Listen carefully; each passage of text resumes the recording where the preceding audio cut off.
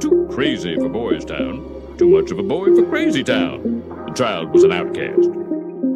Don't put on the show. Freaking win the game. Don't put on the show. You win the game. Don't put on the show. You win the game. Don't put on the show. You freaking win the game. You don't put on the show. You win. I pride myself and think of myself as a man of faith. As there's a drive in a deep left field by Castellanos, it will be a home run. You want to be a thug. You want to smoke weed and play cards all night, punk. And so that'll make it a 4-0 ball game. I don't know if I'm going to be putting on this headset again. Welcome back to episode 1000, as you will find out later, as our guests found out that it is episode 1000. Nonetheless, I am here. Jam is here. Free agency is here. Free agency is here. We're still getting some deals hot off the press. So we did just want to do a little tidbit. After this, Mike Schmitz, NBA draft analyst for ESPN, was kind enough to take some time, talk some draft stuff with us. I won't spoil it, but I do feel better than ever about one day becoming a successful GM. And also maybe the coach of a foreign country of which I've never been to. But again, that's neither here nor there. There's a path for you that exists. And he lays out that path. So you would definitely want to, after we laugh at everybody spending money, whether we like it or not, check out Mike and us. Okay. Free agency is here. What's your favorite? What's the best deal that's been signed so far to you? The best deal? Oh, that's not the framework I was thinking of, because most of them have been like, wow, that's a lot of money. It made me think maybe I should play in the NBA because these guys you should make a lot of money. The best deal? I like the Bulls just getting Lonzo. I just think that's like a solid addition for them. But I guess Lowry to the Heat is like the thing that I think changes a team the most. It takes them from an also ran in the East to a slightly better also ran in the East. Like they're still not top tier. They're a team. And also walked. I don't want to play the Heat in the playoffs. Like they're not going to beat the Nets, but it's like, okay, that makes them a little bit more interesting. Yeah, they've got they'll fill out the bench and stuff, but I don't know how they're going to, but if it's going to be like Lowry, Harrow, Robinson, Butler, Bam, Tucker, like that's your top six, that's pretty good. I feel like that gives you like a lot of like options. I think they'll need some more ball handling for sure, but like Lowry, Butler, Bam can do it, Harrow can do it. They got some shooting, so they're interesting. Okay. Least favorite deal. I'll go first. Doug McDermott got $40 million. Man. I couldn't believe it. 42, I think. Yeah, we're looking at the updated signings here. Okay, so we still, by the time you hear that, we haven't heard yet. There's a few big, like Kawhi hasn't decided yet. John Collins is no word. DeRozan's no word. Chris Paul got a full that's a lot of years, man. That's some NBA Player Association president. Like, you're going to be 40 years old and we'll pay you $30 million. That was ridiculous. And he also just like recently changed the rule. He's like, listen, maybe guys over 38 can get paid $60 million as a treat. So salute to him. Like, that's just, I guess, the going rate for like Lowry got 30 per, Chris Paul got 30 per, Conley got about 25 per, which is kind of like, if I'm Mike Conley, I'm looking at Kyle Lowry and like, I'm 2 years younger. I made the All-Star team last year, right? Like he's $5 million a year better than me. Interesting. But I'm trying to think something. I liked Lonzo a lot. That's something I've wanted to happen for literally about 2 years. I think it makes too much sense. I like Caruso. I like them getting Caruso as well. They got him for 36, I think. Something around there. Which feels pretty low. Like I thought like Caruso, I don't know. I know defensive metrics are not a great thing, but everyone raves about Caruso. He's a great role player. It's like Duncan Robinson just got 5 for 90 just because he can shoot. Like Alex Caruso he's not as good a shooter, but he does a lot of other things on the basketball court, and he gets nowhere near that number. It's like the value of shooting is insane. It really is. And I think that's what you like. That's why Doug McDermott, number 42 on the list of free agents. That's exactly it. Like 3 for 42. If I was the Bulls and Caruso's like, it takes 3 for 42 for me to leave LA. It's like, okay, like it's a little high, but I think I'd pay it like over giving it to I don't know, Doug McDermott. But I said Duncan Robinson. I thought he was going to get $100 million. He was close just because Joe Harris and Davis Bertans before him. But okay, so 18. The following guys are getting $18 million per. Rank them how you would have them for next season. Duncan Robinson, Norm Powell, Gary Trent Jr., Tim Hardaway Jr. All 4 of those guys got about 18 per for between 3 and 5 years, but 18 per. Rank them. Norm Powell. Okay. Then Duncan Robinson, then Tim Hardaway, then Gary Trent. Why Trent last? Pure East Coast bias. I haven't seen a lot of Gary Trent games. Sure. Toronto's never going to get a fair shake, man. No, that's fair. The years like Trent's the youngest, and he also got the shortest deal, which I think is interesting. So he'll be back on the market quickest. Duncan Robinson has the most elite skill of those guys. Norm Powell had a really good year last year. So if you think, I think he's like 27, 28. He's not that old. So if you think he's figuring some things out, but boy, if you're Damian Lillard, you think like it took 90. We couldn't win when this guy was making half that amount. Right? And it's not a Norm Powell thing. Get your money, King, but now we gotta make more with less. That's how this is gonna work out. Well, they also brought in Cody Zeller, so that's true. But lost Zach Collins, who got he got 3 years in San Antonio. 3 years, $22 million. They are spending $54 million over the next 3 years on Doug McDermott and Zach Collins. Well, listen, Poeltl got paid last year, so I think they're just keeping tradition going. It was Tiago Splitter before him, Rasho Nesterovic before him. Okay, I think both these guys got like 4 for 36, 9 per, but for 4 years. Who would you rather have in a vacuum, Alex Caruso or Daniel Theis? Oh my God, you can't. Answer me. Theis, I love Theis. I knew you were going to say that. I'm the most irrational Theis fan that exists. Theis got, I think, 4 for 36 with the Rockets. My thing, I just don't think I could give like multiple years to what if you're not, I'm sure you're going to be like my starting center. Maybe they think Theis is going to be there, but I feel like that's if you sign him for 4 years and he's starting all 4, that's an even bigger issue.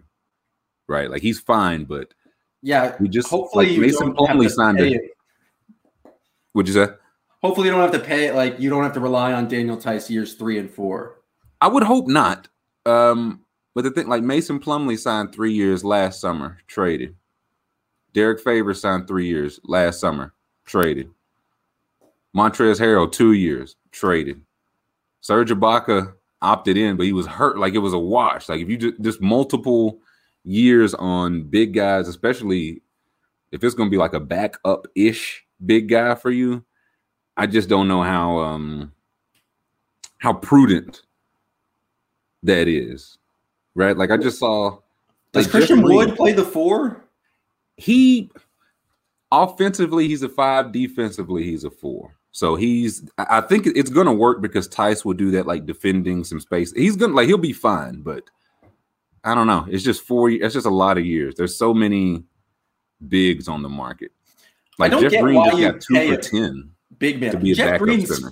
Confusing to me because why the hell are you going to the Nuggets? Like what happened in Brooklyn where you don't want to run it back with like a championship contenders? It's like, I want to go play with Jokic. If he thinks over the next 2 years they can get healthy, then they're a championship contender in their own right. 1. 2, it was probably, my guess would be, hey, Jeff, you can come back for sure, but it's the minimum. And Denver was like, here's $5 million. And it's like, hey, I don't know how many more of these I'm going to be signing. Like for PJ Tucker, I would have almost swore PJ Tucker was going to stay in Milwaukee. He took 2 for 15 in Miami.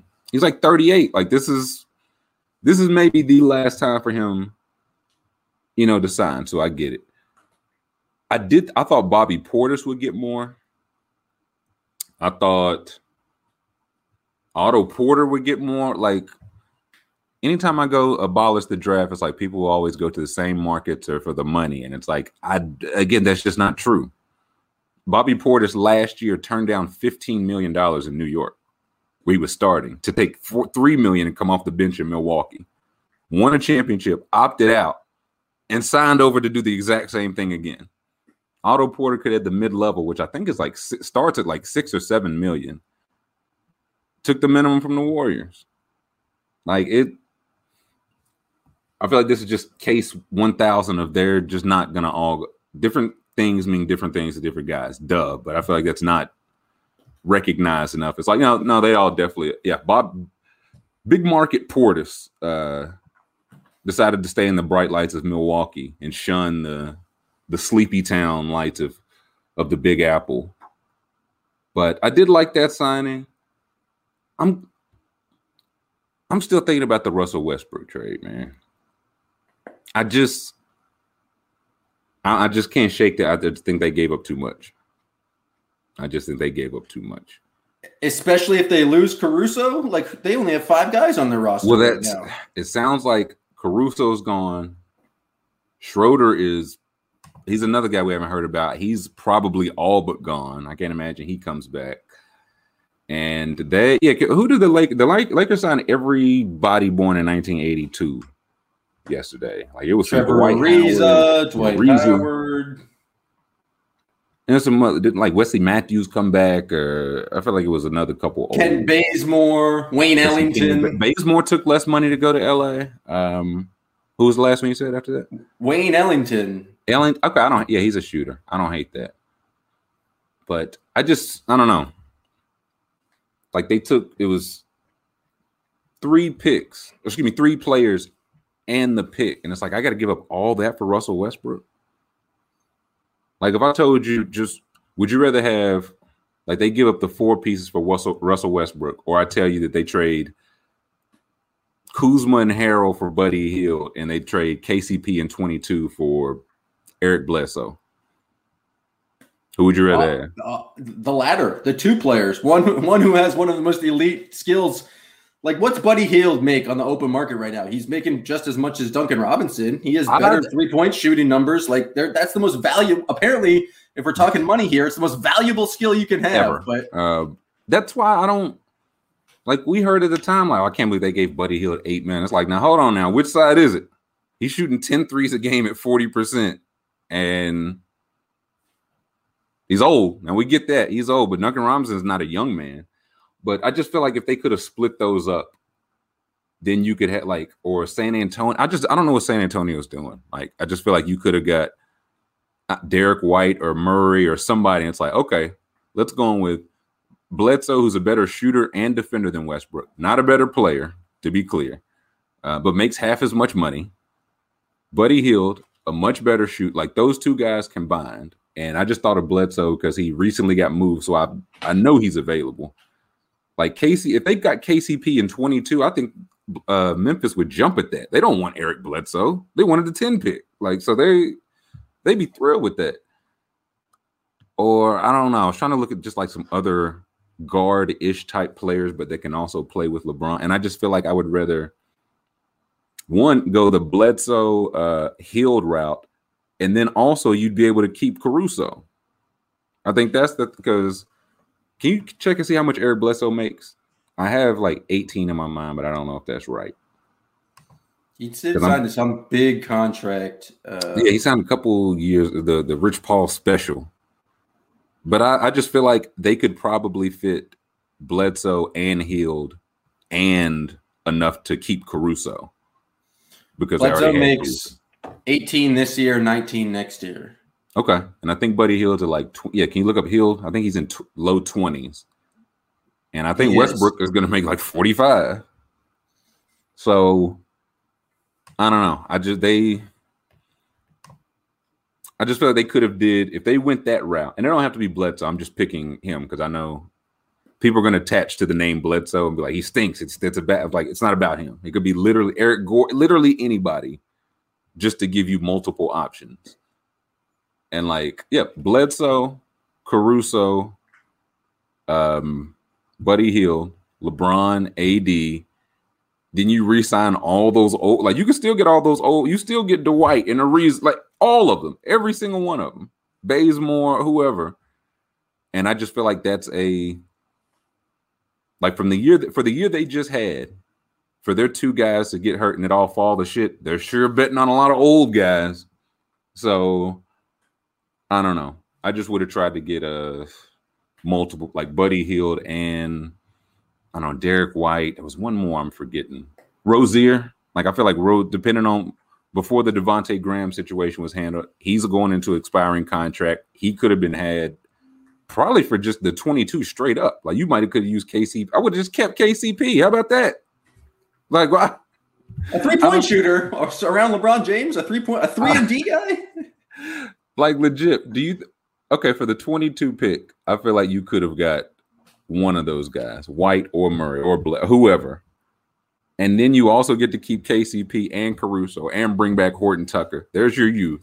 Sign your veteran old guys and wait for the buyout market. Like that, I don't know. But they put all their bullets in the Westbrook 80, LeBron make $120 million. And it's going to be some incredible nights next year, but we'll see. It's been enough about Westbrook. But I was just trying to find, I think I said before, like a point guard like who, and I was like, I should find a point guard. And so I found one. Trying to think some of the other deals. Dinwiddie to Washington. I like it. They're just gonna keep giving up a lot of points. Like Dinwiddie builds a lot of buckets and it's gonna give up a lot of points. But I did hear, I guess it's not official, but it might turn into a sign and trade. Had you seen anything about with DeAndre Jordan? I did not see it. I saw it might be a sign and trade, but I didn't see DeAndre Jordan mentioned. If the Nets can get off DeAndre's contract, that's great for them. The rumor I saw is that it would be Dinwiddie be going from Brooklyn to Washington. The Nets would throw in DeAndre Jordan and probably like at least one pick for taking DeAndre Jordan. But then going back to Brooklyn would be Kyle Kuzma. Oh. Which is like, okay, if you're Washington, you get Dinwiddie who you wanted. You get DeAndre Jordan who you don't, but you get a pick with him. You can I don't think you're winning much. Sorry, Bradley Beal, next year. And if you're Brooklyn, you get to turn Dinwiddie and Jordan, who didn't play at all in the playoffs for you, into Kuzma, who can help you. So I think there's something there for both teams that could shake out. I don't know how many picks. I think DeAndre Jordan's got 2 years left, but I don't know about like the guarantees. But would you take one first-round pick to take 2 years of Jordan? If I'm the Wizards?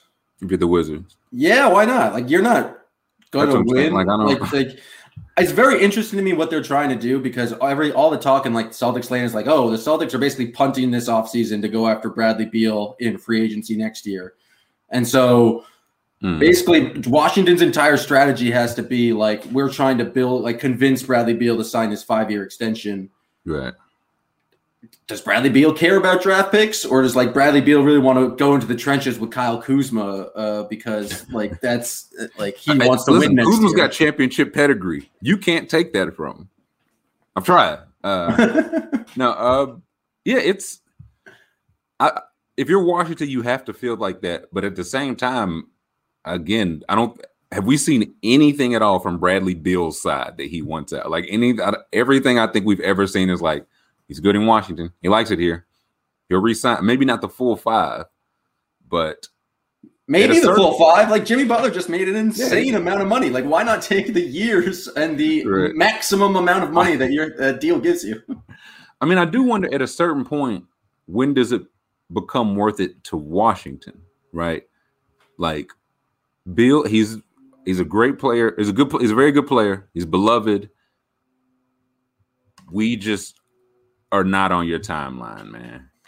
You know what I mean? And I like, again, if they get Dinwiddie in there, they drafted Corey Kispert from Gonzaga, who was tough. Like got the KCP, Kuzma, Harrell, and if they can do that to Dinwiddie and get Jordan, and just eat some innings, man. And then maybe you can trade him his salary next year. But the thing about Washington's ownership is that like they don't do rebuilds. They're like, we are gonna be the 7th or 8th seed every single year because we're about the playoffs. They don't really they're not gonna tear it down. And so signing Bradley Beal to a 5-year extension basically guarantees you the 7th or 8th seed every year. So it's like that. They're never gonna completely tear it down just because that ownership group is just not about that. They're just like, oh, disgust. The process, they spat all over it. I hate God for what happened the last time they did that? They got 2 top 3 picks in 3 years and got John Wall and Bradley Beal. It could go a lot worse. Like what's the hesitance here? Because again, you could if there's no star, if they traded Bradley Beal right now, I think they get 130 cents on the dot. Like if they just put him up when it appears that nobody else is really, Kawhi is out, so the Clippers, I don't think they can win a championship without Kawhi. I don't think Denver can win one without a healthy Murray. So if you're like, hey, fuck it. But I don't know. Jared Allen got paid. Jared Allen got a lot of money. I don't hate it though. 5 for 100 for it. It is a lot, but I feel like a couple years ago, I think Capella got 5 for 9, and it's you're gonna give that much to a big that can't shoot and move his feet, and it's well, what do you know? Clint Capella still found a way to provide some value with 15 rebounds a game and good defense. So I like that one. The ones I did also, everyone in Cleveland is on a rookie scale deal, so it's you can get away with paying him that much, and unless you got to get rid of Kevin Love somehow. But oh god, murder? Is that what you're thinking? Is that what you're hearing at? Light suggestion just to leave politely. Have you considered? Have you considered retirement? I think they're gonna have to buy him out, and it's this. I've heard for the Rockets. It's hey, Tillman Fertitta is not buying $92 million and John Wall out. And it's I think those are kind of different. One John Wall, I don't think he's gonna stop Jalen Green's development. Honestly, I think John Wall's not gonna play 82 games. He's not gonna play 35 minutes. I think there's enough for everybody.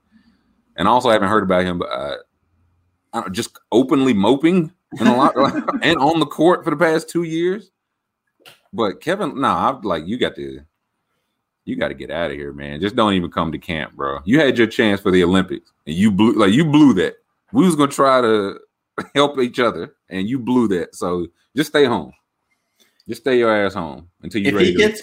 If he gets bought out, he's automatically going to go re-sign with LeBron and the Lakers, and then he's going to be happier, and then it's going to rejuvenate his career. He's going to pull a total Blake Griffin, where it's he'll start throwing outlet passes again, smiling, talking about how much Cleveland sucked, and the LA weather. And so good for him. I hope he gets bought out and gets a minimum deal with the Lakers. That's what I think that's where if he had 1 year left instead of 2, I think we would have seen good, in shape Kevin Love. If he was I'm this close to the finish line.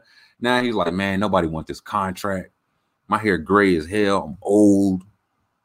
They don't like him. I don't know if they don't like him, but he wasn't very good.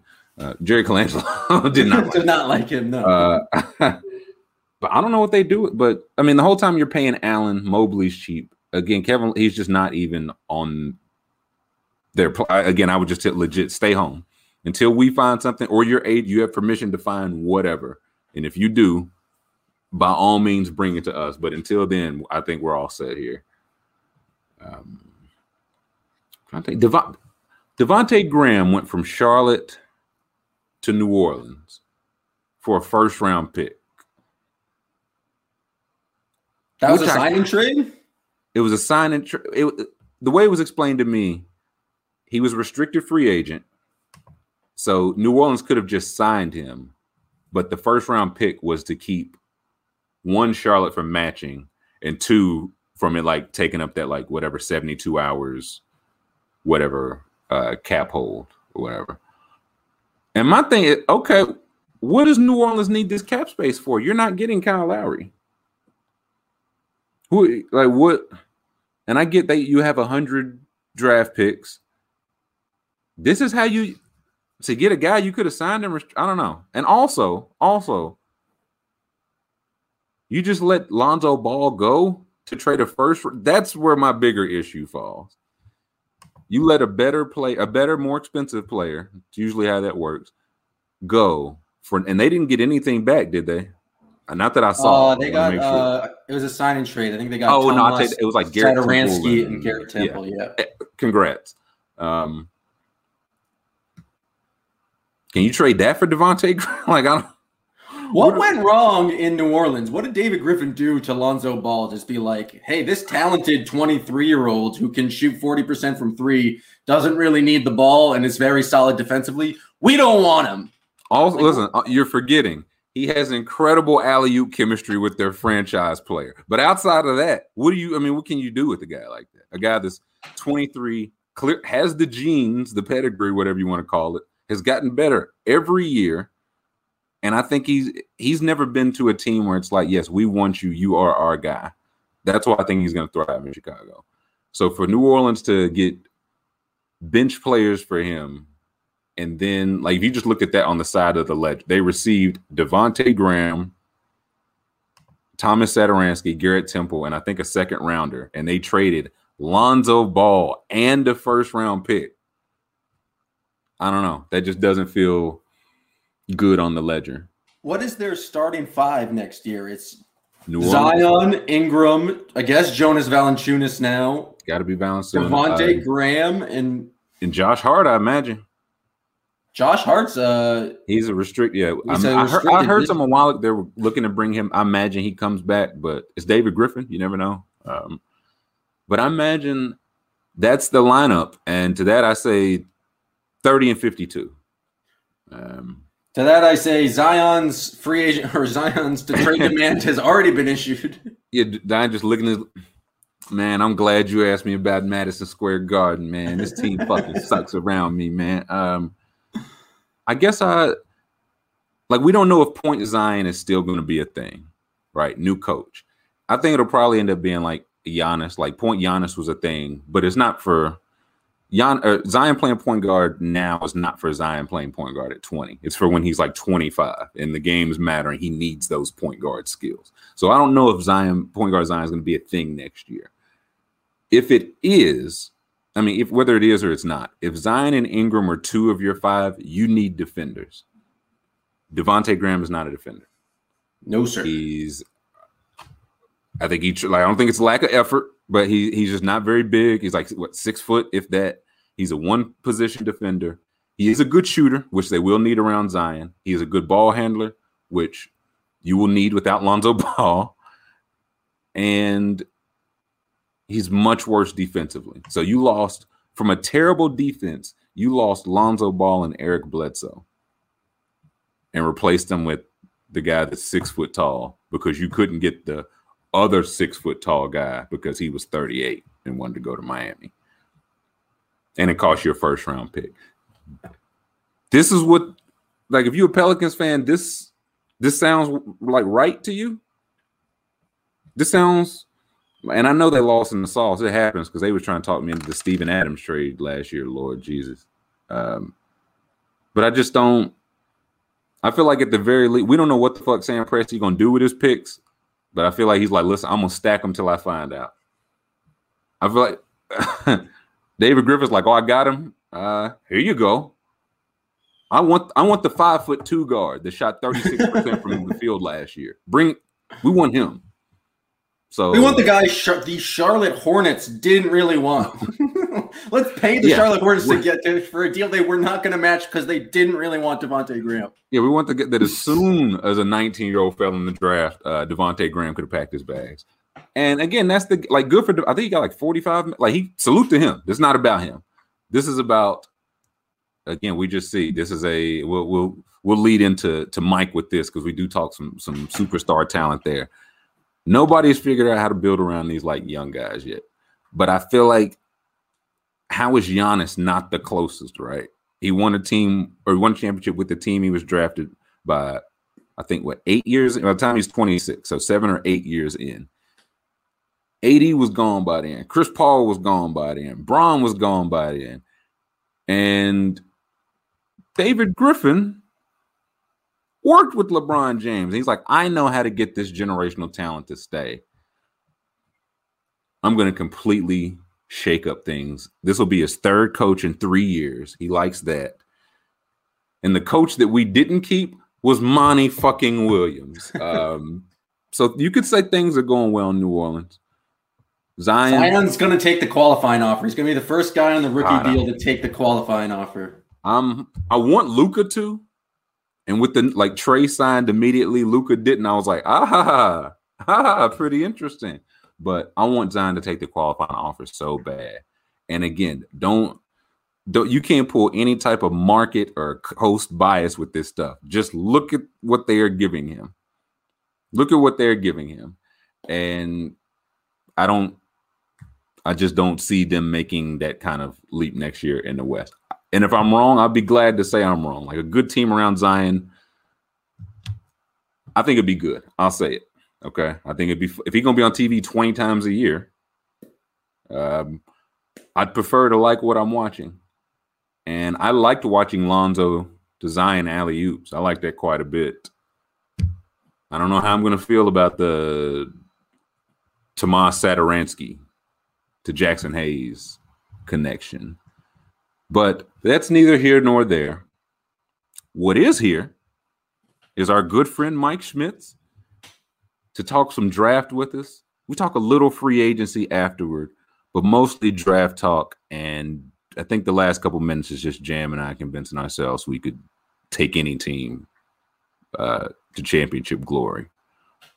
Sounds which right. I think is indisputable. So next voices you will hear will be, well, me and Jam, of course, but also Mike Schmitz. Give him a follow on the Twitter if you don't check out his work already. Enjoy the interview or don't. It's your choice. No, you will. You have to. I think you will. I enjoyed it. Mike worked blue. I like when a guest works blue. It was shocking to hear him go from ESPN one night, and then it's like, fucking, it was like, what? How dare you? Listen, the first it caught me a little off guard. I was like, oh, does he know to record? Like, hey, I don't. Mike, the red light means we're on. But no, ever the professional, Mike Schmitz.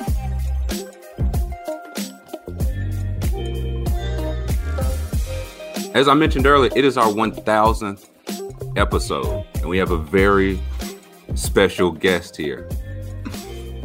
Before I even say who it is, Mike, did you know it was the 1000th episode? I had no idea, man. Of the 1000, what's your favorite? I mean, this one. Okay, good answer. Good answer. No, we've got Mike Schmitz, NBA draft analyst for ESPN. He is also the assistant coach for the Ugandan team. Yep. That's through your mother's side, or? Yeah, you can. Yeah, I'm just like him. Yeah. First things first. Thank you for joining us, man. Yeah, thanks for having me. I appreciate it. Of course. Second, I need to know how this Ugandan assistant coach position came available. Yeah. All right. Well, here we go. So I worked for the Bakersfield Jam of the G League, now defunct Bakersfield Jam, back in 2012-13. My roommate is now one of my best friends. His name is George Gallinopoulos. And long story short, he's a Texas Legends head coach, the G League, the Mavericks G League team. Gotcha. And he had the opportunity to become the head Uganda coach. And this is 4 years ago. And, we worked together on the team side. And I came to him and I was like, hey, man, like I still kind of got the coaching itch a little bit. I want to be able to, let me know how I can get involved. And yes, I want to say like 3. He said, yeah, let's do it. And so I want to say 3 years ago, the first tournament was in Lagos, Nigeria, that I went to, and we got smacked, man. Nowhere to go but up. Nowhere to go but up. No, well, so his first 9 games, he went 0-9, and So, like it was a slow burn, but right now we've won 5 of our last 6. One of the hottest teams in Africa, qualified for AfroBasket. So I'm going to Rwanda late August through early September. Top 16 teams in Africa. So yeah, man, we're riding high. Nice. So aside from, you told us how you got to the Ugandan assistant coach part. If somebody's trying to be Mike Schmitz or get into scouting, somebody's trying to be you, how would they go about that? Yeah, so I would say that I had timing on my side a little bit too, because like the internet wasn't really as sophisticated, when I was coming up. So like, I was making these breakdown videos with, like shitty graphics and like bad music that was getting flagged. And like, I remember one of the first ones I did, I had sent to Jonathan Gavoni, and he's like, hey, one GM told me this sounds like he's at like his daughter's middle school dance. Why is like jump around the audio, So it's like, okay, but was the scouting correct? You're focusing on the wrong things. Was my scouting correct? Exactly. So actually the first one I did for him was Perry Jones. Remember Perry Jones? Yeah, from Baylor. And Perry Jones on paper was like fucking Kevin Durant.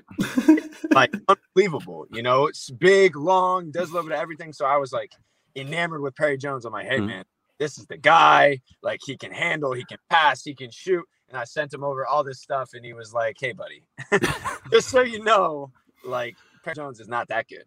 That was kind of a learning experience for me. But the backstory, long story short, is I'm from Arizona, Scottsdale to be specific. Grew up playing since I was 3. Played 4 years in high school. I was a very late bloomer, man. I was like $130 until I was 7. Now I'm like 6'2", normal size human being. Why does everybody get I didn't get the crazy growth spur? Like I feel like Giannis got it, his brothers got it, Mike Schmitz got it. What the hell? Yeah, no, I have a lot of Giannis in my game, honestly. I've seen you play. I can attest to that. No, so whatever. I grow late, not able to play. Like probably should have gone to prep school or like a small D2 or something like that. Go to Arizona, and I'm like, man, I want to stay involved, but I didn't come from like coaching background. My parents have, they're not in basketball. Like my family's not in basketball. So I don't know, you go be a manager or a GA or do that classic route. So I was like, man, what do I do? So I just started making videos. I started, reaching out to different blogs, websites, taught myself how to use iMovie. I was like ripping film from all these torrent sites, back at Arizona. So you got it out the mud. You was really in the trenches. Yeah. I guess you could call it that. But and so I reached out to a guy named Michael Schwartz, not to be confused, and he was running the website valuethesuns.com. And so it was you remember the True Hoop Network? It was part of Henry Abbott, and yeah. So I was basically writing articles, making videos for him, and he gave me platform, amazing opportunity.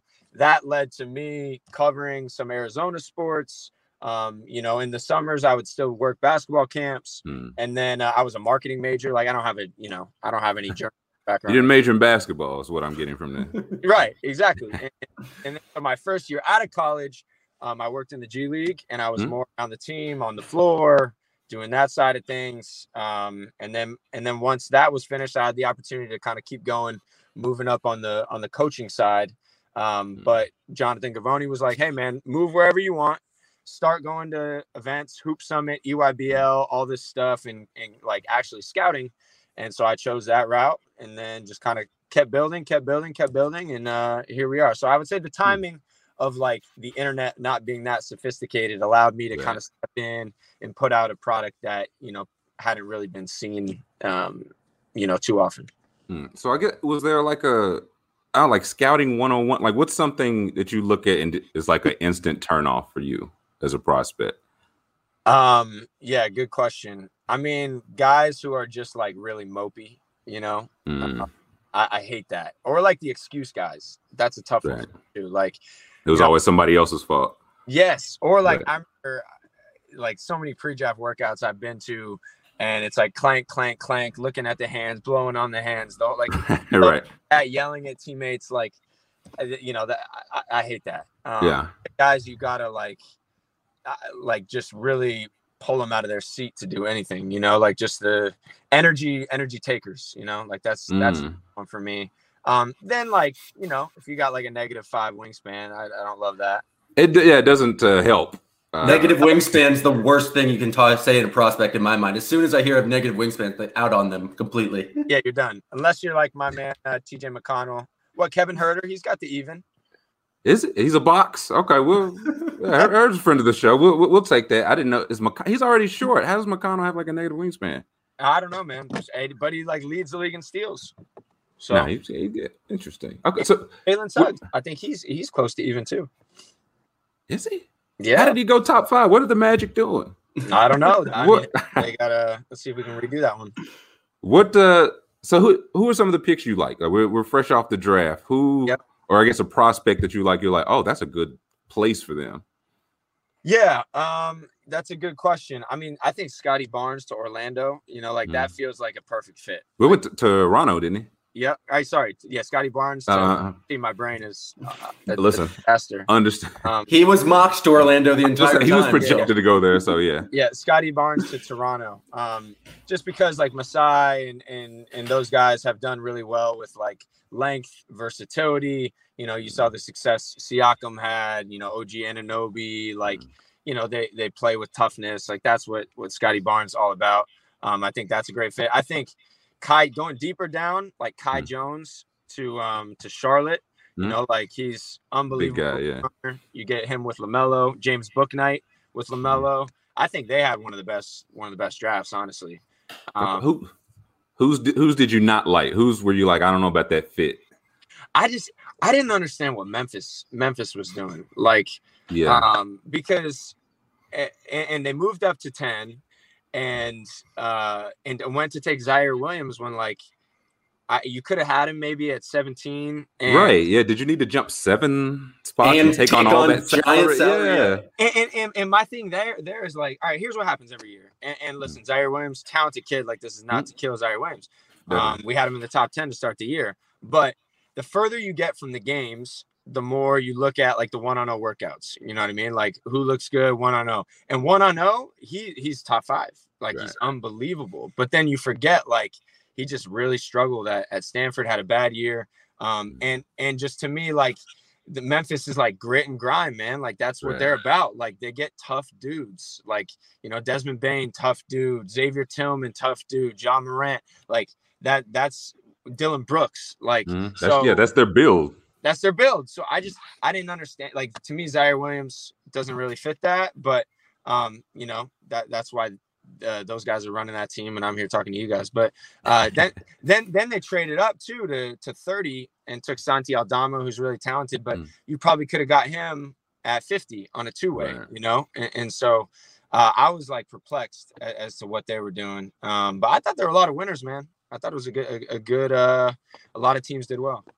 It's a thing, like, I question it. I do think, like, some of the guys you named, like, they do identify talent, draft, develop well. So I'm willing to give, like, a little benefit of the doubt. But that was the one I heard. Primo going that high to the Spurs. He went, like, 12. You had him in, like, the 20s? Yeah. I was surprised. The thing with, at least with Primo, like, there's still a lot of talent there. I think like we only saw a glimpse of what he can do just because he played that role at Alabama, coming off the bench, just making shots. Like I've seen him play with the ball in his hands and like, but they be like almost a point guard. So I'm a little more like, okay, like I can wait and see. Okay. Yeah, I can see that one, but yeah, the other ones were a little tricky. Yeah, so I don't know, man. It was a weird night. Just like a lot of strange, a lot of moving parts. Yeah, a lot of, you know, I like what the Hawks did. That's what I like. I thought they had a great, especially value-wise. Yeah. Like, dude, Sharif Cooper's a lottery talent, like big time talent. And then Jalen Johnson's like a top 10 talent. So I used to see him like 5 or 6 in my, I don't know what was it just like, how much do you think like him leaving Duke early, like played in him slipping? Like, do teams really look at that? Yeah, I think the thing with him was like the games that he did play, if it was like super even and he like had a pretty good year and all that, then okay, that makes sense. But one game it's 25, 16, and 5, and then the next it's like 2, 3, and 4, and then a couple games in a row of that. And then he moved around a little bit in high school, so I think it was like that was kind of in line with some of the other indicators as that maybe like, okay, how consistent is this guy? But talent-wise, man, like I said it, he reminds me of a young Boris Diaw a little bit. Boris, okay. Like there were stories of Boris like hopping off the plane and slides and like jumping 5 inches, They're like busting people's ass and like pickup, right? Like just going in and just wrecking shit and just going to eat like a big baguette. Exactly. I would hear stories of like inviting media members over for parties at his house and stuff like that. Like he was an amazing dude from all I heard, but everyone just remembers like the wide body. Yeah. But Jalen reminds me a little bit of young Boris. Okay. No, I like the more rare comps. Yes. I need you gotta break out like the rare comps. 2, you gotta cross like the racial lines. I feel like people talk about that forever, but nobody ever does. It's like, no, we definitely need to do this. Having said that, Evan Mobley is Anthony Davis, Chris Bosh. All right, okay, all right. Yeah. I can see the frustration there, but he has those type of moments, man. Like he's okay. Pac-12 Player of the Year, Pac-12 Defensive Player of the Year, dragged that team, which was like good. They were fine, yeah. Fine, well coached, whatever, but they didn't have any business going as deep as they did, So yeah, I don't know. I saw some of those guys. I didn't see Bosh at that age, but a little bit of AD. And AD was, remember what he did in the national championship game? Over. Listen, I'm a Kentucky fan. I watch that game twice a week. So right. He's not as special defensively, like as a shot blocker. But there are some similarities, good and bad. Like, AD's kind of quiet. Sometimes you want more from him, right? So, if he ends up somewhere between Bosh and AD, then yeah, he's looks like a Hall of Famer, right? I was like, I feel like you would take that at 3. You mentioned like the one-on-none workouts earlier. I've always like what does a team really get out of that, right? Like if a guy's taking 100 corner threes with like nobody on the court, like 100 perfect passes to him, 100 like just perfect situation. What do you learn from that? What do you get from that? Yeah, so the biggest thing, all right, there's 2 different styles to this. There's like the agent pro day where you just go and watch them, and that's like they don't control that, right? So I think when you do that, you're just looking at the body, how the ball comes out of their hands, how they, like if it's a rigorous workout, do they fight through it, whatever. But I think where they actually get more value is like when they get them in their building, because then it's like your coaching staff is putting them through the workout. You can see, you can tailor it to see, like, even if it is 1-on-0, right? To like put them in different situations where they have to think, they have to be uncomfortable. What does the coach think of them, And then usually all these teams, like they'll go to dinner with these prospects too. So then, you get to see what they're like on like a human level. But yeah, I think like the film and the body of work is always more telling than, the workout stuff. Yeah, it just feels like we see that time and time again. Like, if you want to get, wingspan and all that, see how a guy runs or check an injury, something like that. Yeah. But it feels like, the guy that was 15th, he had a great workout. Nobody was there. He didn't miss a shot. He might go top 5. Yeah. And it can really fuck with your head. That's the too. Like you almost don't want to, like, especially the agent pro day stuff, like you almost just don't want to go, because I remember the one that got us a little bit was Mo Bamba. But how could it not though? Like how could it not? You watch that dude shooting an empty gym, fucking arms that go forever. It's like 7'10" wings, like yeah, and then just whap, like really shoots it. So yeah, man, it's tricky. Like the brain is a weird thing. So sometimes you want to shelter it from things that could throw it for a loop. You know what I mean? Definitely. I've long said if I'm a G, I was like, I just don't think I would like bring him in, meet him and all that. But I was like, I don't need to see you shoot 100 perfect situation jumpers. Like I saw Steven Adams do that this summer. He's not going to like, this tells me nothing. Every year it's like Mitchell Robinson in his back this workout. He's Andre Drummond. Drummond adding the 3-ball lookout league. But he's crossing up cones. I'm like, all right, Bismack Biyombo. Like, are we doing this again? Another summer of this? Well, didn't Yi Jianlan just like absolutely destroy a chair in a workout? Like Yi Jianlan was the best versed chair in the history of basketball workouts. Complete stud. And there are guys who are empty gym guys, and then there are guys who are 5-on-5 guys. I remember the one honestly that sticks with me forever is Luka. Like, so little story for you. He goes to this. I want to say it was a Nike workout, right? And this is pre-draft before he was picked, and some of the names I want to say it was like De'Aaron Fox, maybe Tatum, maybe Fultz, like high level guys. I'm trying to remember who, maybe like 5 or 6 guys, right?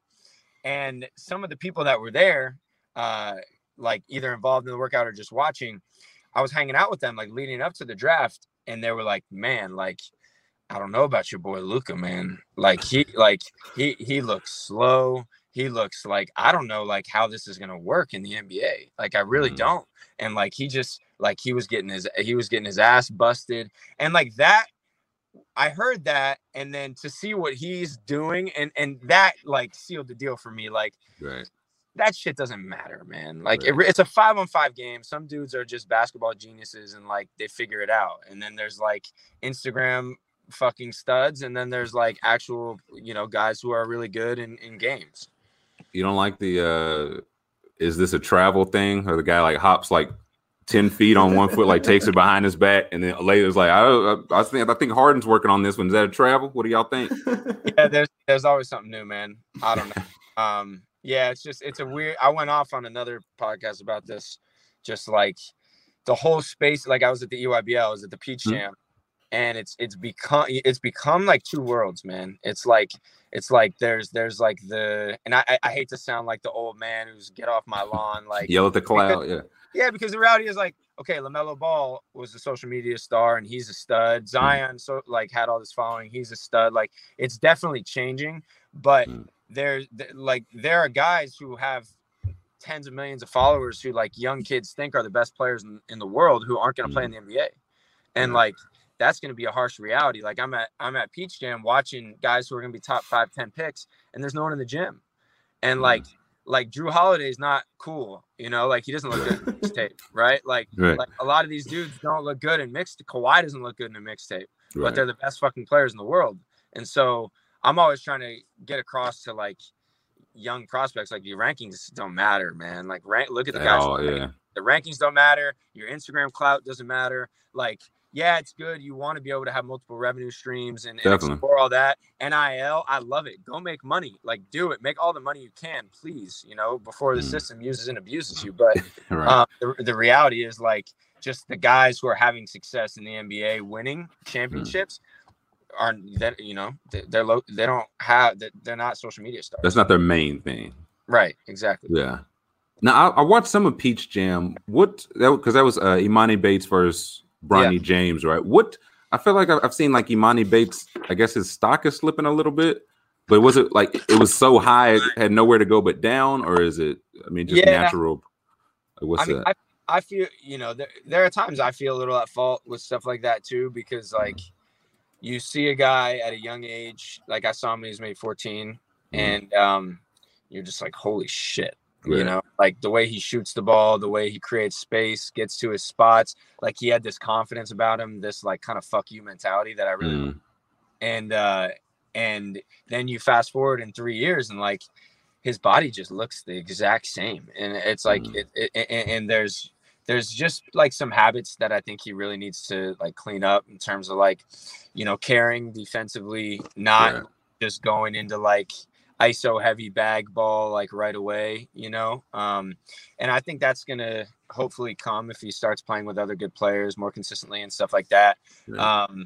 But yeah, it's hard, man. It's hard when people might like myself and others come out and say you're the next yada yada. Like when you're 14, 15 years old, like you almost don't want to be that guy, like you want to be the guy who came from, you want to be the Giannis, you want to be the guy who came out of nowhere. Yeah, no expectations. No expectations, because, and it's like, this is a deeper conversation, but what habits do you develop, like nature versus nurture? Like, do you develop brain when you're told all those things at a young age, like then you develop certain habits that you wouldn't if you were like the hunter, you know, like if you're hunting, you're climbing and you're climbing, then you got that, like, that's why Giannis is the way he is. Yeah. You know?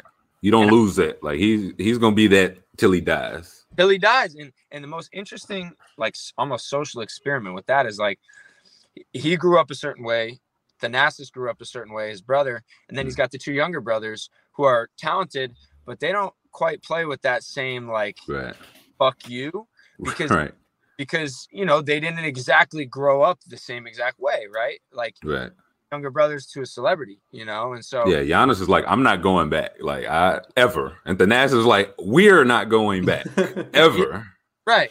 Yeah. So it's interesting. And I'm seeing this unfold in the youth basketball space of like a world where there's like social media players who like all the fans pack the gym and go watch them. And like, it's almost like Globetrotters, you know what I mean? And you're like everyone knows them. And maybe we get to the point where like, we know that they're not going to be the next NBA stars, but that's okay. And then there's the NBA stars over there who like their game's not sexy, but they're tough and competitive and smart. And so I don't know, man, it's a weird space to be in right now. That feels like the toughest thing is like, how do you identify the players who have that hunger and also have like, I guess, the ability to learn and get better and add things to their game, especially you're evaluating these teenagers. Is there something you identify? Is it just like every time I see this kid in the gym, he's always busting his ass, so I can kind of project that forward? It's just, or is it like they're adding to their game? It's just, that feels like the toughest part. It's like, how do you evaluate someone's like psychology or like their approach to the game? Yeah, I always say, like, I look for the guys who have the baseline toughness and feel. Like, unless you're about, like, the true stars, right? The true stars.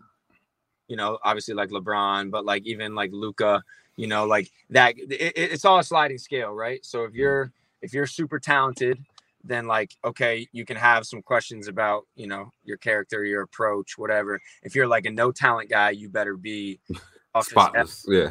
Right, exactly. So it's like a sliding scale, but I always look for the guys who have, like Jimmy Butler, right?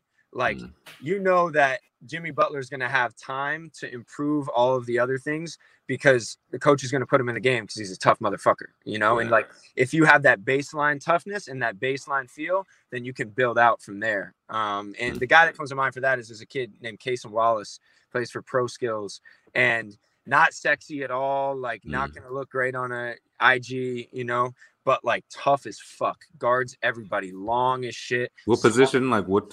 He's like a combo. He's now just starting to gain like even more notoriety, like, you know, maybe ends up top 10 in his class, but that shows you how it's all changed. And how we're getting more sophisticated and looking at this is like, now that kid's getting top 10 buzz because, you know, guys like that are having success. So I'm drawn to like those type of guys to where you can just see like, they never change face. They'll pick you up 94 feet and they'll talk a little bit of shit, you know, like I like that. I like that toughness and guys who know how to play. Definitely. We won't keep you too much longer. We definitely appreciate you taking some time. What would you say is like the hardest skill to develop? Like the one you've seen is like, if this guy could do this, but it's just like they never do that. Yeah. They never do that. Shoot. Like, what is it in your opinion? Yeah. I think feel is a big part of it, you know, developing feel and understanding of the game is probably like making reads. Like I guess like Donovan Mitchell is maybe one of the only guys that I've seen who went from like this wild, erratic dude in high school, kind of like a, you know, dunker, scorer, streaky, like rah guy, to now like calm, poised, can play very under control. Yeah, it's like very rare to see that type of stuff. And then the other one is like the ability to calm down in big moments, right? Like that's the one that catches my eye. That's why I love Cade. Like you look at Cade, he just don't get flustered. Doesn't at all. And that's the hardest, to me, that's the hardest thing to teach. Like that's what I liked about Luka, is like before a game he'll just be laying on the ground, like on you know what I mean, like just taking it easy. Him up. He's a roll out of bed, give you triple double kind of guy. And I love it. Like there are those high anxiety guys who are like, KG, like biting through the rim before the game. Yeah. Right. And they're never going to have that inner calm, like, unless they really get on their like yoga retreat shit and like, and their mindfulness. Heavily like, medicated. Yeah. Yeah. It's hard. So that's the thing as I've done this more and more that I've been more drawn to is like Dame is that way. Like, look at Dame in crunch time, you know, like he's locked in. So I'm drawn to that now for sure. And that's hard to develop. Like internationally, I feel like we see the USA Olympics. They won yesterday, whatever.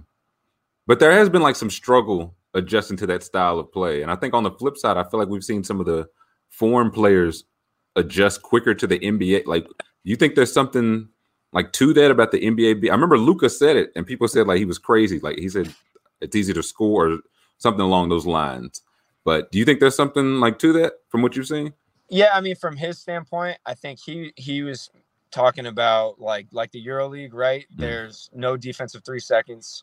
There's so like, you know, you remember Eddie Tavares, big dude. Yep, long, like 7'3", you know, 7'10" wingspan, whatever. Like he can just post up in the paint and block everything. It's all day, all day. So it's hard, and every game is like life or death. You know, it's like it's so important in the detail that goes into game planning and everything that like, and you can be a little more physical. So I think when he got to the league, it was like, wait a minute, no one can touch me. Seriously? Yeah. And these guys are playing small and there's no one at the rim and like, holy shit, you know, this is amazing. So I think that's probably what he's speaking to there. And then in terms of like the FIBA stuff, I mean, I think some of it is like just not having enough time to prepare, honestly. Like from, you know, my experience with Uganda, like, I mean, there are times when we get over there and we have 4 days, 3 days with our whole group. You got to go win 3 games in 3 days. Like that shit is hard, man. Yeah. Like, that's really hard. And especially from their perspective, when you have guys coming from all over who all like have their own ego and their own, you know, like their own success. Whereas like Evan Fournier and Rudy Gobert or whoever it is, they've been playing together since they were 18. Yeah. So I think that's a big part of it too. Speaking of the French team, this is the last question I have. I have to know, is Wembanyama? Yeah. He's the real deal, right? I've seen very little. He's looking like the real deal. He's the realest of real deals I've ever seen, man. Really? Yes. He's the best prospect I've ever seen. Over Luka. Yeah. Wow. Yeah. Just why? What is? What is it? Why? All right. I mean, everything, man. Everything. So I'm not like hey, he's tall. Like I'm super intrigued kind of guy. Yeah. Honestly, I'm almost like a 6'11" and under guy. Like I prefer you to be like mobile and agile and like that's where the league is going. So yeah. I mean, it's hard to stay healthy, right? But so I was sneaking around gyms watching this kid when he was 13 because like some of the people I really trust in France were like, hey, like we've never seen anything like this. And so I got to know him and his, you know, his family. No, like aside from the talent, mom played for the national team. Dad was an athlete. Like they've done an amazing job of like keeping him.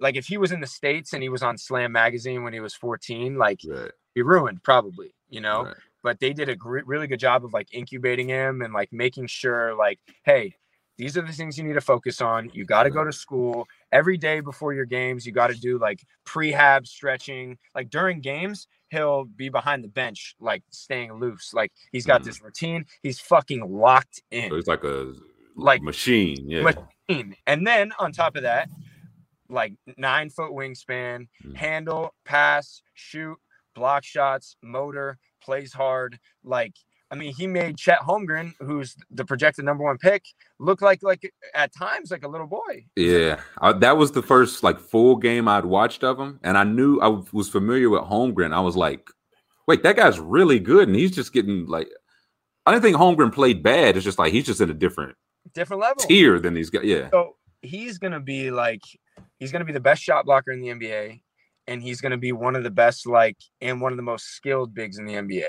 And so I've never seen that combination of things. And then when you put in like the confidence, he's an amazing kid. You sit down with him. I'm blown away, man. So I think we're going to continue to see more guys like that. I think the way I describe it is as basketball in Africa continues to have more and more infrastructure, right? And the NBA puts money into it and we get better coaching and all that. Like, right. You can really develop like on the ground floor there. There's going to be a day when there's a Giannis with a Luka skill set. Just imagine that. Yeah. Like, that's going to be a thing. And I don't know how long it's going to take, but that's going to be a thing. And Victor is like the closest iteration of that that I've seen. Do you think he ends up I mean, he's really thin now, but he's like, what, 17, 18? Like, that doesn't feel like a long-term, he'll put on weight. Yeah. That's right, so that's the thing I worry about least too. Like, I mean, you remember, what Giannis looked like. I know he grew, obviously. And like I just said, Amani Bates, his body didn't fill out. So everyone's different. But man, with NBA strength and conditioning, with the way guys fill out, like I'm cool with skinny as long as like you're willing to work. Right. It definitely is. And like, to me, it's a lot harder to teach. Like when I look young, I'm looking like young in the face, long arms, big feet, tough, skilled, Like, I don't want that football body who's just like running through dudes. Just burly, yeah. Yeah, so when everyone hits me and they're like, oh, he's never going to last in the NBA. He's fucking 17. Yeah. You know what I mean? Like, he'll be fine. So he'll probably play some 4, I think, to start, and then, as he continues to fill out, play some 5. But yeah, he's a real deal, man. He's the best prospect ever. Prospect, like not player, but best prospect. And he is not 2022, so 2023 draft? Yeah, 2023 draft. So yeah, we'll be talking a lot about him, man. Okay, I'm looking forward to, so I'm guessing Luka is the second best prospect you ever got? Yep. And who's third? Probably Zion, honestly. He's good. He's good. God, man. Him at Duke, the way he like just dominated games and like played his ass off too. That's the thing I maybe hasn't translated to the NBA game yet. Is like he was defending, he was guarding all 5 positions. Like, man, he was blocking shots, poking the ball. Yeah. So I hope he gets in a situation where he plays meaningful games, because I think we'll see a little bit more of that. Definitely. Jam, you want to ask about your Celtics or? I mean, I was going to say, given your knowledge of the French scouting, what can I expect from 18-year-old Juan Begarin or Begarin? Juan Begarin. That's a great name. Yeah, it's a good name. He's like a physical flyer is how I would describe him, right? Like, he's got the NBA tools. He just needs to refine the skill set. You know what I mean? Like, you could put him in a game tomorrow and let him run around for 5 minutes, and I think he'd get like a steal and a block and like a transition dunk, Just the shooting piece being consistent there. The decision making needs to like ramp up the motor a little bit, but I think you could have a rotation player in a couple of years. He reminds me a little bit of like Josh Okogie, Josh Okogie. Like that kind of body, athleticism, energy. So yeah, I don't think it's like a home run, but he's one of the youngest guys in the draft. To get him at that spot, if he was in college and was in the draft next year, he might get some first round looks. So you might have got one a year early. Sure, I'll take it. I've graded the draft grade A+, so I think I would say there you go. Yeah, Mike said Josh Okogie. Jam heard Michael Jordan with the jumper. Younger, taller. And I think the French Second League is the exact place to kind of develop your skills fully. I think that's the kind of place you want your prospect to be. It does seem like they develop like a startling number. It's like, oh, I didn't know that guy was on the French. Oh, he's on the French. Like they just appear to have a good program. No, they do. They have a lot of talent, man. And France Pro B, that's the second league. Like Fournier played there. Who else? Timothy Luwawu played there. And a lot of guys to come through there. So. Well, we're not rooting for them. We're rooting for Uganda. Hey, come on, man. That's what we're talking about. We have AfroBasket coming up August 24th, I believe, is our first game. Okay. No, somewhere between August 24th and 26th. Our group, they're calling us the group of death. We got Senegal. I like that.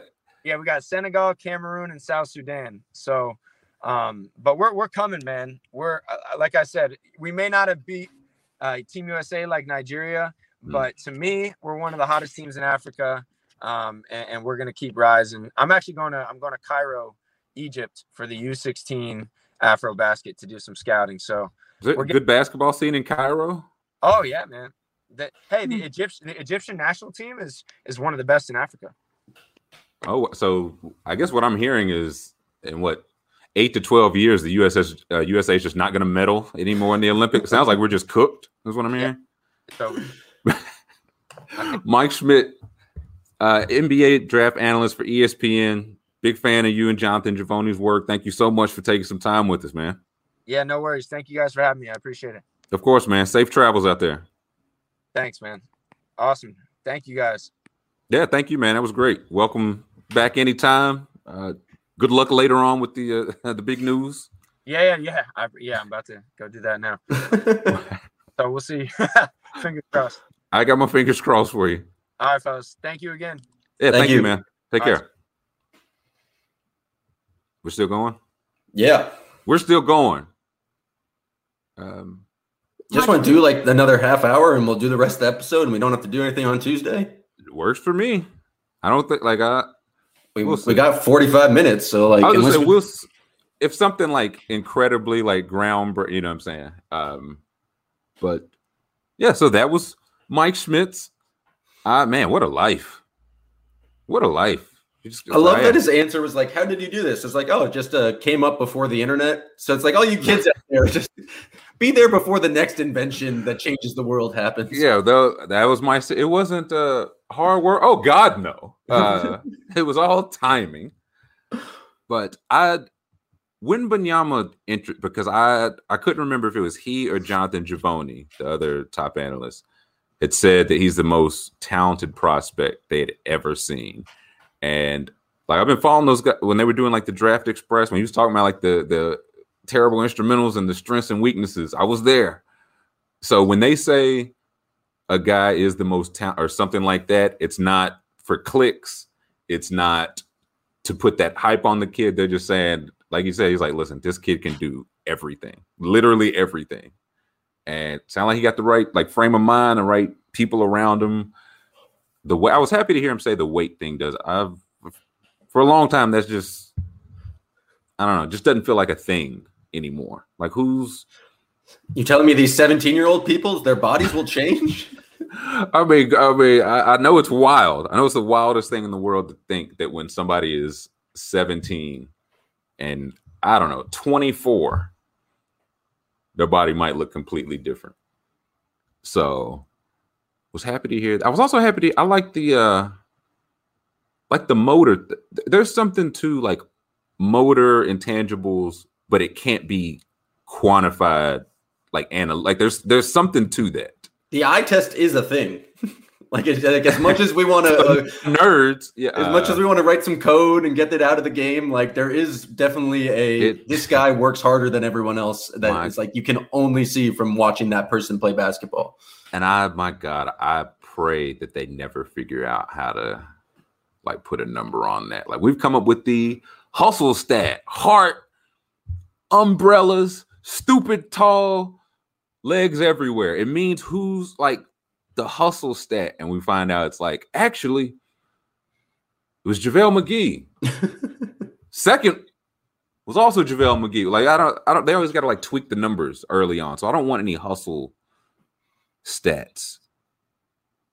I was going to ask him about the Kentucky guys, but I didn't want him to lie to me. That's probably for the best. Yeah, I know where my bread is buttered. Trying to think. Yeah, no, I just want to like follow him around. I just want to.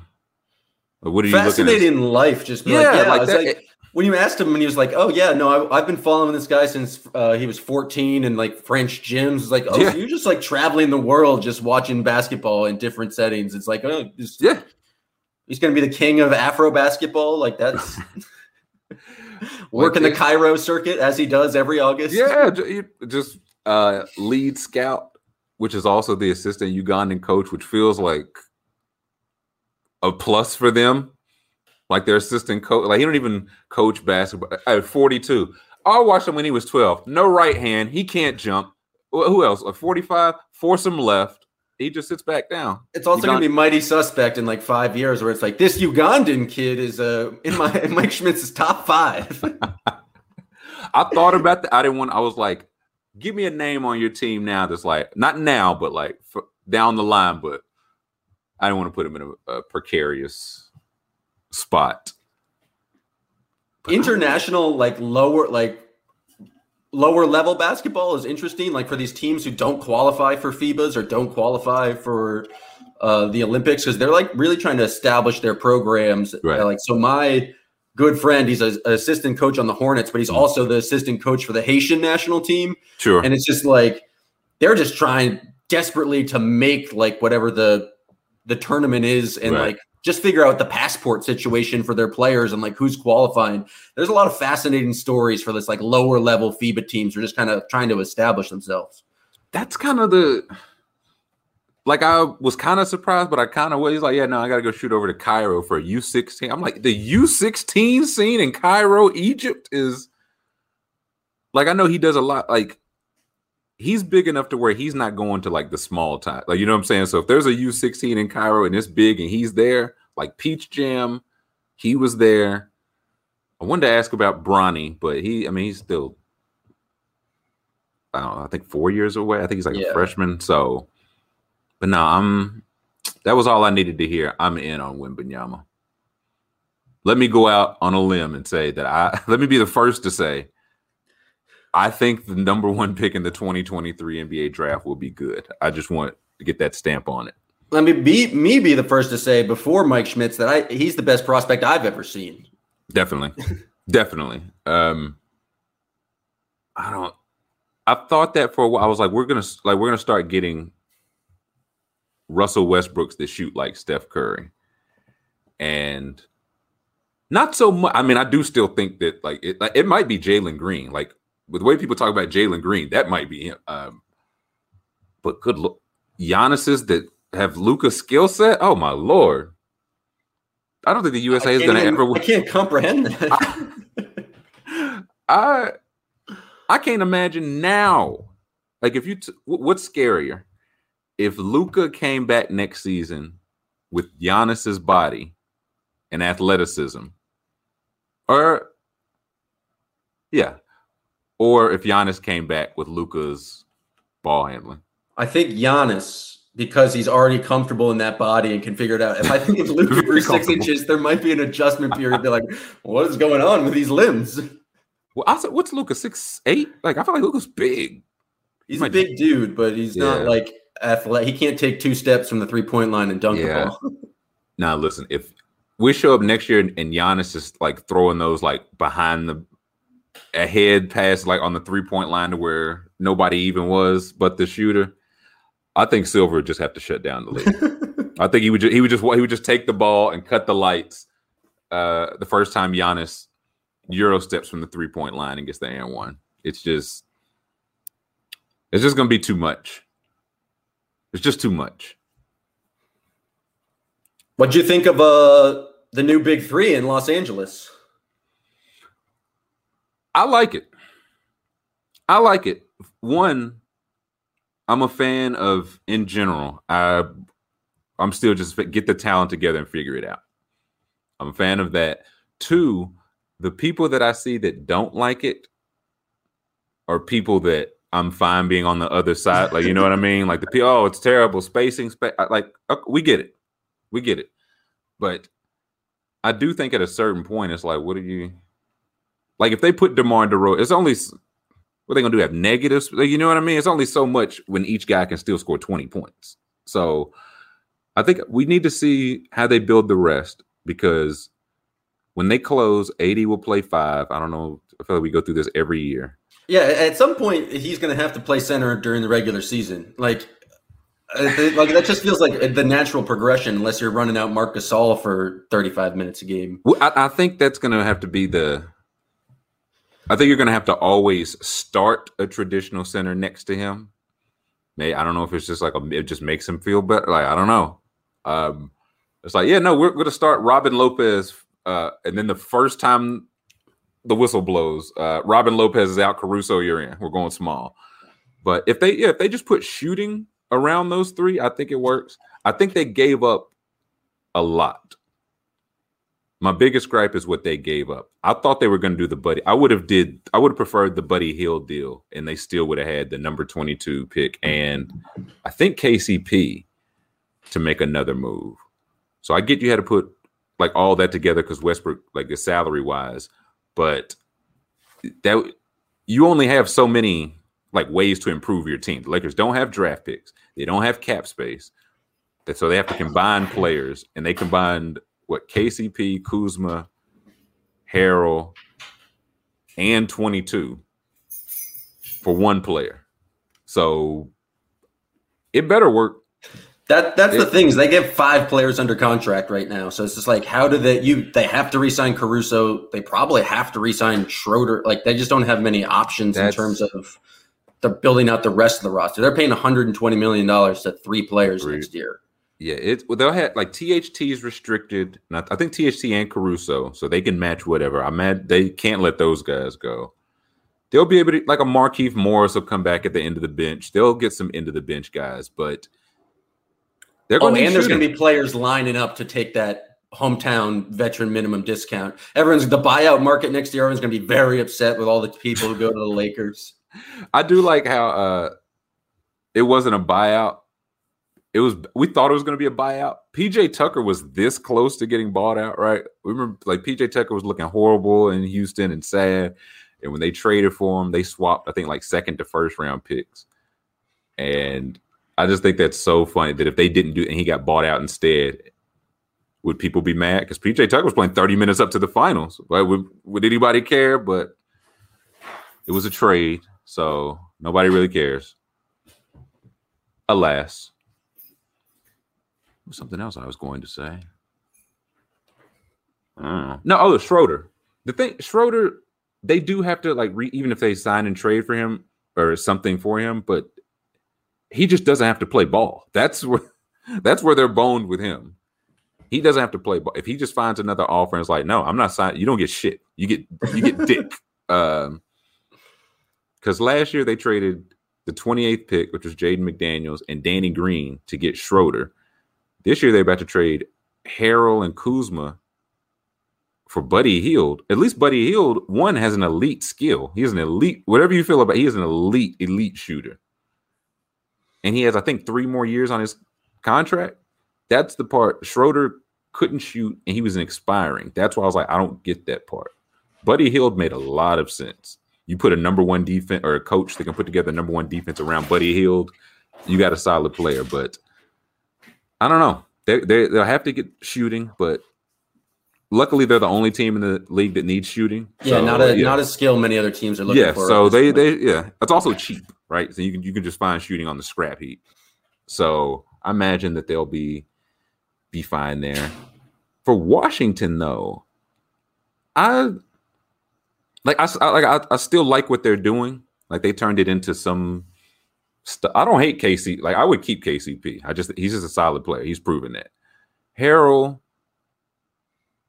I'd be fine to move him. I think Kuzma could, if Kuzma just goes, just no expectations now, right? He's still in a major city. He can get his fits off. He has to just show up in some khakis and some Gap button downs, and if he's just showing up in ridiculous outfits, the basketball game will just go through the roof because he shows up in that, and then you're like, man, this guy's a baller. This guy can really hoop. Is he a baller or is he a hooper? He's definitely not a hooper. No, I'm not sure he's a baller either. But is he a shot caller though? No, heavens no. I'm trying. What other? I feel like there were like a lot of trades. But like not a lot of there were random ones like Derek Favors got traded just so the Jazz can like get cap room, and of course the Thunder get another pick. There's just like smaller trades like that. Yeah, I don't. There's can we see like do we have like draft night transactions or because there's some I feel like I'm missing. I really can't believe I didn't know who Memphis was going to get at 10. And it was like that's what they traded all that for. Yeah, you took on Eric Bledsoe and Steven Adams for a guy like legitimately. I don't think I had seen Zaire Williams that high. Now, of course, we never know, but I'd never seen. I feel like they could have got him at 17 with ease. But so I can't share the screen thing because I moved and don't have a second screen. But the other trades are Rubio to the Cavs for Taurean Prince and a pick. I don't really know how that changes anything, but I don't think it does. Sure. Was it a first round pick? Just a future pick. So probably not. Sure. That's definitely a deal that happened. Yes. The Charlotte Hornets picked up a Plumlee. To go, like you replace a Zeller with a Plumlee, I think that's just natural. Just a white brother. What was that? They traded they swapped picks or something and got Plumlee. Yeah, the Hornets moved up to 37, and took on Plumlee. Took on Plumlee, which is kind of like a decent thing. Like if you wait for Kai Jones to become a start, but that I don't hate. That just feels like they knew they needed an upgraded center. They wouldn't be able to get this trade. This was they had to do it right now. They had to do it right. We need some Mason Plumlee right now. I feel like Biggs is the one. It's okay, sign Nerlens. No, you know what I'm saying. If you're looking for somebody to just play 20 minutes, but Plumlee did have to his credit, had a good year last year. He'll be fine. He can play until Jones gets up to speed, but it just felt like the same with the New Orleans Memphis. It just felt like it did this. They couldn't have did this on draft night, or they needed to do this now. But I'm trying to think, Hawks had a good draft, and that's it. Really, they're really just the Hawks. Hawks and Celtics. I mean, is it on everyone's list? The Hawks legit got two. I saw Jalen Johnson in the top 6. I'd seen Sharif Cooper in the top 20, and they got both in the first and second round. So even if if both those guys stink, it's hey, everybody would have took them there. So you don't hate that. I don't know. The Pelicans cleared out all this space to go after Kyle Lowry. I don't think he goes there. And I think the Mavericks did the same thing with the Richardson deal to try to go after Kyle Lowry, and it's just I just think he's going to go to Miami or stay in Toronto. Or do you want to go to New Orleans? Does anyone want to go play for the Pelicans? Have they ever signed a free agent? That's my hope. People are no, listen, they're going to offer him $390. It's I get it. What do you think the other teams are going to Kyle? If you'll take minimum wage, you can come to Dallas. It's Dallas is going to offer him something close and a chance to somewhat compete. You're at least going to a playoff team. And I don't know if Kyle Lowry's 36. It's a 3-year. That's the best way to build around Zion. That's the best way to utilize Zion's last 2 cheap years. Okay.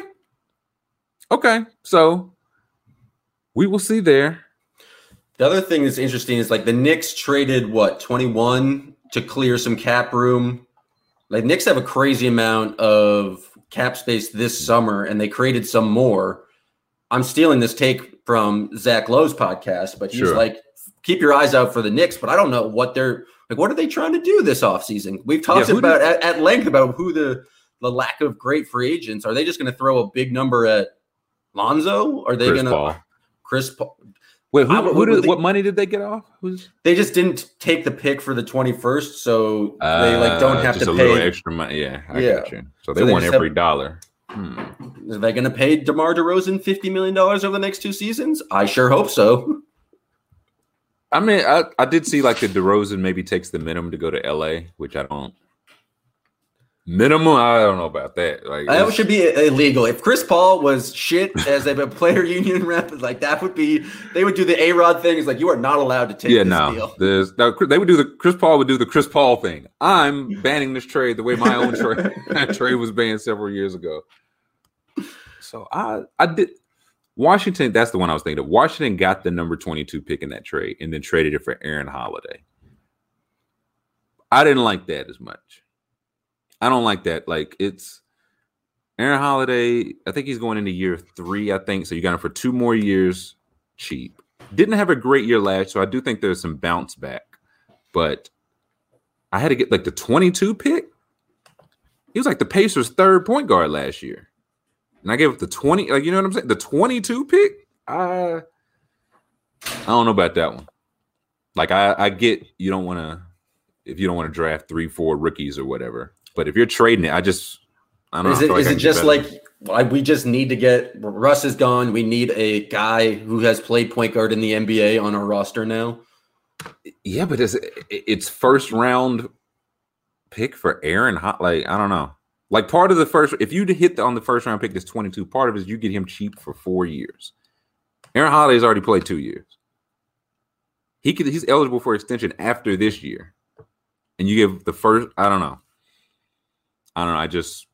It is kind of crazy to think about the value of a first round pick. Like, the Celtics needed to give up a first round pick just to get off Kemba's salary. You're saying that, like, and that was the 16. So like, they could have just given up a player of Aaron Holiday's quality to like do the same exact thing. That's my whole like, huh? Okay. Because we have Peyton Pritchard. Like, we could have. Yeah, we could have. Last year, the Clippers traded the first round pick that became Emmanuel Quickley for Marcus Morris. Excuse me, Clippers one, and like they signed him or traded for him on a 1-year deal and re-signed him, which is like, okay, that pick was a little bit lower. The Clippers are trying to win now. Right. So, yeah, Marcus Morris right now provides more value than that 25th pick. What are the Wizards? What's the rush here? They got Russ's money out. Like, I don't know. I feel like they could easily get I think Ish Smith has played like 10 straight years for the Wizards. Like, I don't know. 22 just feels high. But maybe Aaron Holiday is better than Drew. Some are saying that. Wizards GM Tommy Shepard is saying that. And only him, but he did say it. So I think that's it for our draft review. Is there any? I will say free agency. I was going to ask Mike Schmitz about what's it like doing television next to Perk, but I thought I didn't want to put him in a bad spot. Moody Mosier. That was a tough one. Evan Mobley is the next Bill Russell. Did he say that? Yes. The thing is that national TV audience got introduced to Kendrick Perkins on television, but he does pre and post for every Celtics game, and he still does it. Yeah, but he doesn't do it. He's like not from Boston. He like does it from a weird room in his house in Texas, and let me tell you, he has a long history of saying uninformed, ridiculous shit. And that doesn't sound like Kendrick Perkins. It's starts out entertaining, and then the more and more it happens, it gets I would say frustrating, but it's kind of ridiculous to put him in that spot. Like, do you think Kendrick Perkins knows all 60 people who are going to be drafted? This, like, he's been watching tape on this guy. Like, he's going to Cairo to like look at the people in gyms. It's like, no. Yeah, Mike Smith was like, it was me and Perkins on the flight. It was just us two at the South America or at the Brazil under sevens. I missed this game because I had food poisoning, but thank God Perk had took copious notes on the U15 game. He was watching 2 games at one time. He was the funny he can't remember any of the players' names, but his just scouting notes are just impeccable. It's like, wow, that's a really astute observation, Perk. Yeah, wow. He can't go left with the right, but he can go right with the left. Oh, okay, all right, okay. I hadn't considered that, Kendrick. His SAT score was what? Yeah, what? Now that's the Spencer Dinwiddie test, the ACT shit. But the free agency, you still have a chance, ladies and gentlemen. You still have a chance. Started last week. If we'll post the link with it. If you pick where, I think it's 10 free agents or hot commodities, like Ben Simmons is there, Dame Lillard is there, not free agents, of course, but they're on the hot stove. You pick those correctly. First place, you're getting a 75-inch television. That's Nick Rudman's word, not mine. Second place, $500 underdog credit. That's my word, not Nick's. Third place, you're getting a T-shirt. That's Jam's word. It's a quality T-shirt, very comfortable. It's a great T-shirt. Have I gotten a T-shirt? No, but I've heard about its quality. I read about it. T-shirt monthly. Again, all you have to do, it's the same thing that we do just predict where people are going. It's really that it's a Google Doc. You could pick any team. If you want to say they're all going to the Atlanta Hawks, you could do that. But make sure you get your picks. It is August the 13th? 13th. Okay, want to make sure that is the deadline, August the 13th. Get your picks in there. Sign up, Underdog Fantasy, promo code TRILL, TRILL. Get your free agency picks in. I have got mine in. I do not feel good about them, but they are in. So check that out. I got to start it's in a tough spot, man. I need to get these Olympic odds up and running, man, because I've been trying to do baseball, and it's just like, I don't know. I don't know who these guys are. This isn't Ohtani. I don't know who this is. I went to a baseball game for the first time in a while on Thursday, actually draft night. So I was just following along on my phone, and then baseball is boring. It is 4 hours. It didn't help that the Blue Jays beat the Red Sox 13-0, so it wasn't a lot to root for. But I saw Vlad Guerrero Jr. absolutely hit a ball farther than I've ever seen. So that was pretty cool. Oh, that's a win. Yeah. I forgot that it takes a long time to get through a full baseball game. Listen, did you stay all 9 innings? I went left after 8, which feels like I should have stayed for all 9. But I was gonna say, if you go 8. It felt bad leaving her. My brother's the type, a baseball purist, the type of guy who shows up to the game with his own scorebook and will score it. Listen to it on the radio because he didn't like. Oh yeah, well you got to hear the call because they have a different angle. He'll show up and he'll go to games alone, standing room only, and just do that. So I grew up going to games with him, and we never left early, no matter what. And so I felt a little bit bad leaving early, but it's just I don't know if the Red Sox are going to make this 14-run comeback in the bottom of the 9th. Yeah, listen, man. It's been games. I remember I got to a Braves game late. I was getting there in the 2nd inning, and it was the Cardinals. I want to say Cardinals. I feel like they put 6 or 7 on him in the third. One of those all right. Cloud started for me, man. I think I was this wasn't even worth the drive, real. I think I got there at the 2nd and left the 6th. I didn't stay for the 7th inning stretch. I was there all of 4 innings. It did rain, so beat that. But no, baseball. What the 5 innings, huh? What do we need? Not what the who we? What are you trying to prove? You know what I'm saying? Who we showing off here for? So we'll fix baseball again next episode. Speaking of baseball, last time we talked baseball, we were coming up with a robot to pitch for the home run derby. Did you see the 3-point shooting robot that they had at the Olympics in Tokyo? Because it was terrifying. It's 7 feet tall. The craziest part wasn't making the shots. Sure, I could build a robot that can hit a 3, but sure. I couldn't build a robot that can hit a 3 and then do a cool slide Michael Jackson dance move back to half court and then hit a half court shot. That was terrifying. Well, it was free throw. Then he went back to the 3. Then he went back to half court. The only thing I wanted to see is, can he play defense? 1, can he move his feet in the pick and roll? 2, how it works outdoors. I'm just curious to see how it works outdoors. Can he calibrate for wind and things like that? Yeah, all that stuff. And 3, does he have to be dead on? What's his corner 3 is what I really want to know. Because if he's shooting 0 from corner 3, he's a spacing liability. I don't care what he can do from straight on. You know what I mean? Can he move off the dribble? I mean, he's basically, if you just watch him shoot the 3, it's like when Brooke Lopez get to kick out. Just kind of that pause. It's nobody's going to block it, so I'm really going to and just let it go. And it swish, nothing but net. But I'm sure that robot costs several millions of dollars.